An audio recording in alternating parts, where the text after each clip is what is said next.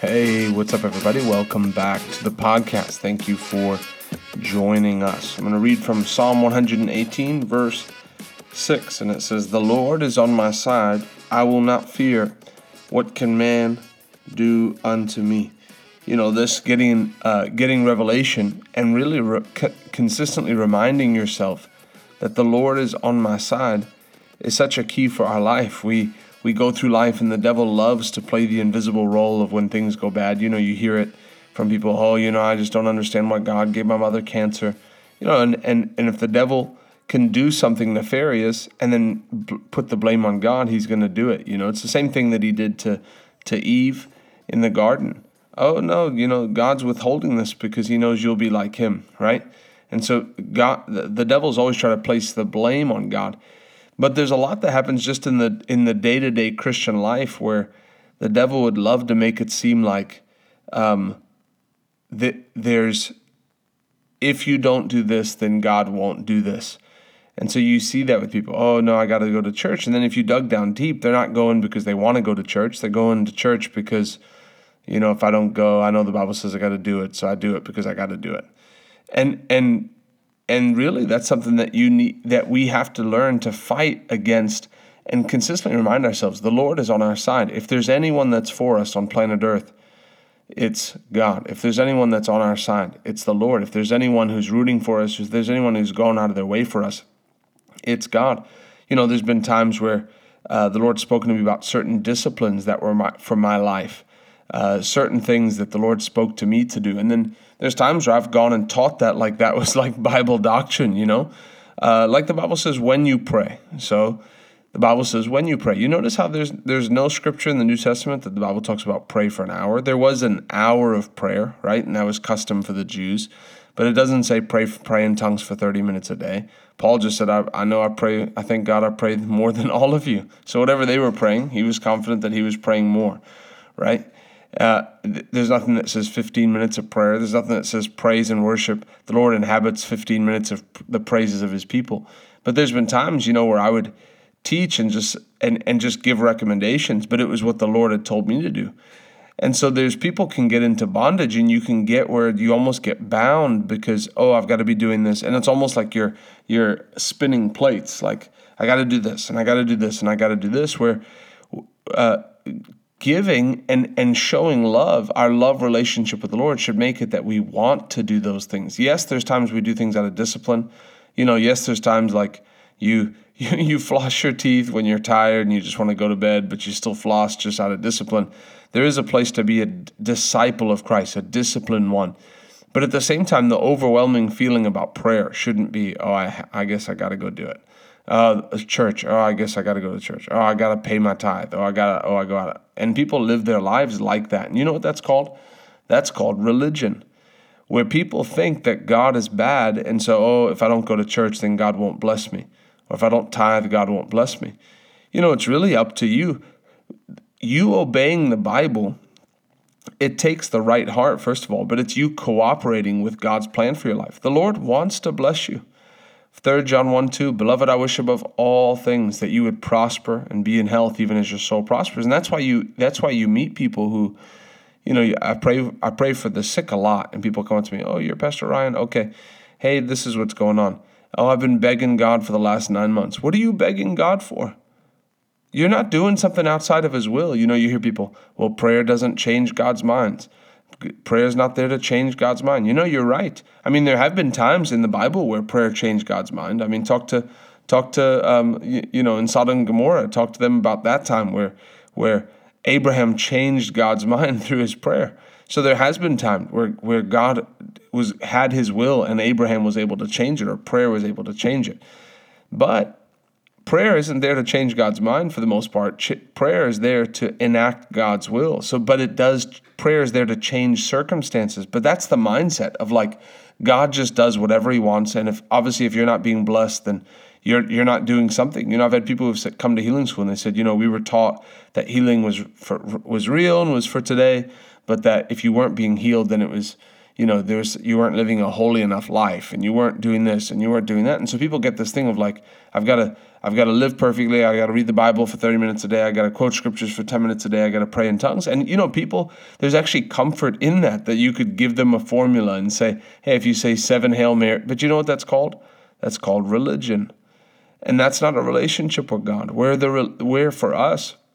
And this is why our worship to the Lord is so key, where we just approach the Lord and just say, Lord, today, I've just come to lift up my voice and to give you my worship today. And we spend time worshiping the Lord, spend time exalting his name, turn on worship music and just sing, with no rush, no agenda. Just present ourselves to the Lord and make time for him. And it's out of a love relationship with him. Like, I love spending time with my son. I love spending time with my wife. Like, I love it because I love them. And so it's the same with the Lord. There's been times where I've done it out of sheer discipline. There's times where I'm tired and I make myself, and I believe once I get in there, I find the freedom. There's sometimes you enter in through the door of discipline and then you find the joy on the inside of it. But God wants us to look and know that we can rest with him. That when we're believing the Lord for things, that we can rest with him. Now, I'm not saying that you don't have to pay your tithe. That's not what I'm saying. I'm saying that you paying your tithe and giving God 10% of your income is you cooperating with God's plan to bless you. He wants to bless you. He wants to bless you. But we can get this picture when you say, if I don't tithe, God won't bless me, of like, there's a God who's just looking for a reason to be like, you're disqualified. No, back to square one. All your blessings are gone. All the seed you've ever sown is gone. Like, who is this God that we serve? If God be for you, who can be against you? The Lord is on your side. The Lord's there for you. No matter what you're believing the Lord for, the Lord wants you to ask bigger. Ask and keep on asking that your joy may be full. I think we ask too small. You have to guard against. That's why it's important to hang out with people who speak big vision, because otherwise you can get thinking small. Lord, if you just bring me a job where I can make $2,000 a month, I'll be set. Why are you thinking like that? You're royalty. You're a child of God. You need to be dreaming of the 6 figures. You need to be dreaming of making $500,000 a year. You need to be dreaming of that. Maybe it's not next year, but be dreaming of that. The Bible doesn't put limitations. The Bible doesn't say that you need to make your first million, your first 100,000 at 30 years old, and then your first million at 50 years old, and that's the way prosperity works. The Bible doesn't put limitations. God just says, beloved, I wish above all things that you would prosper and be in health, even as your soul prospers. So as long as you're trustworthy, God's not going to, sink your boat by giving you $1 million and it takes you out of his will for his life. So if your flesh still runs the show in your life, God most likely is not going to, he's going to be limited in what he can allow in your life financially, because he won't let you be tempted above what you can handle. The temptation may be the $250,000, and then you'll disappear for 2 months and fall into bad habits. And so the Lord will say, no, well, there's only so much that I can do. I guess $25,000 a year is about all I can do without him going crazy and thinking, getting puffed up in pride, whatever it is. So the Lord will use people. And that's why the Lord, if your heart is on fire for the Lord and you're grounded in the word of God and you've got a sure foundation, the Lord is looking to bless you. Spend time with people who dream big, who think big. You shouldn't look at $10,000 and say, man, that's a lot of money.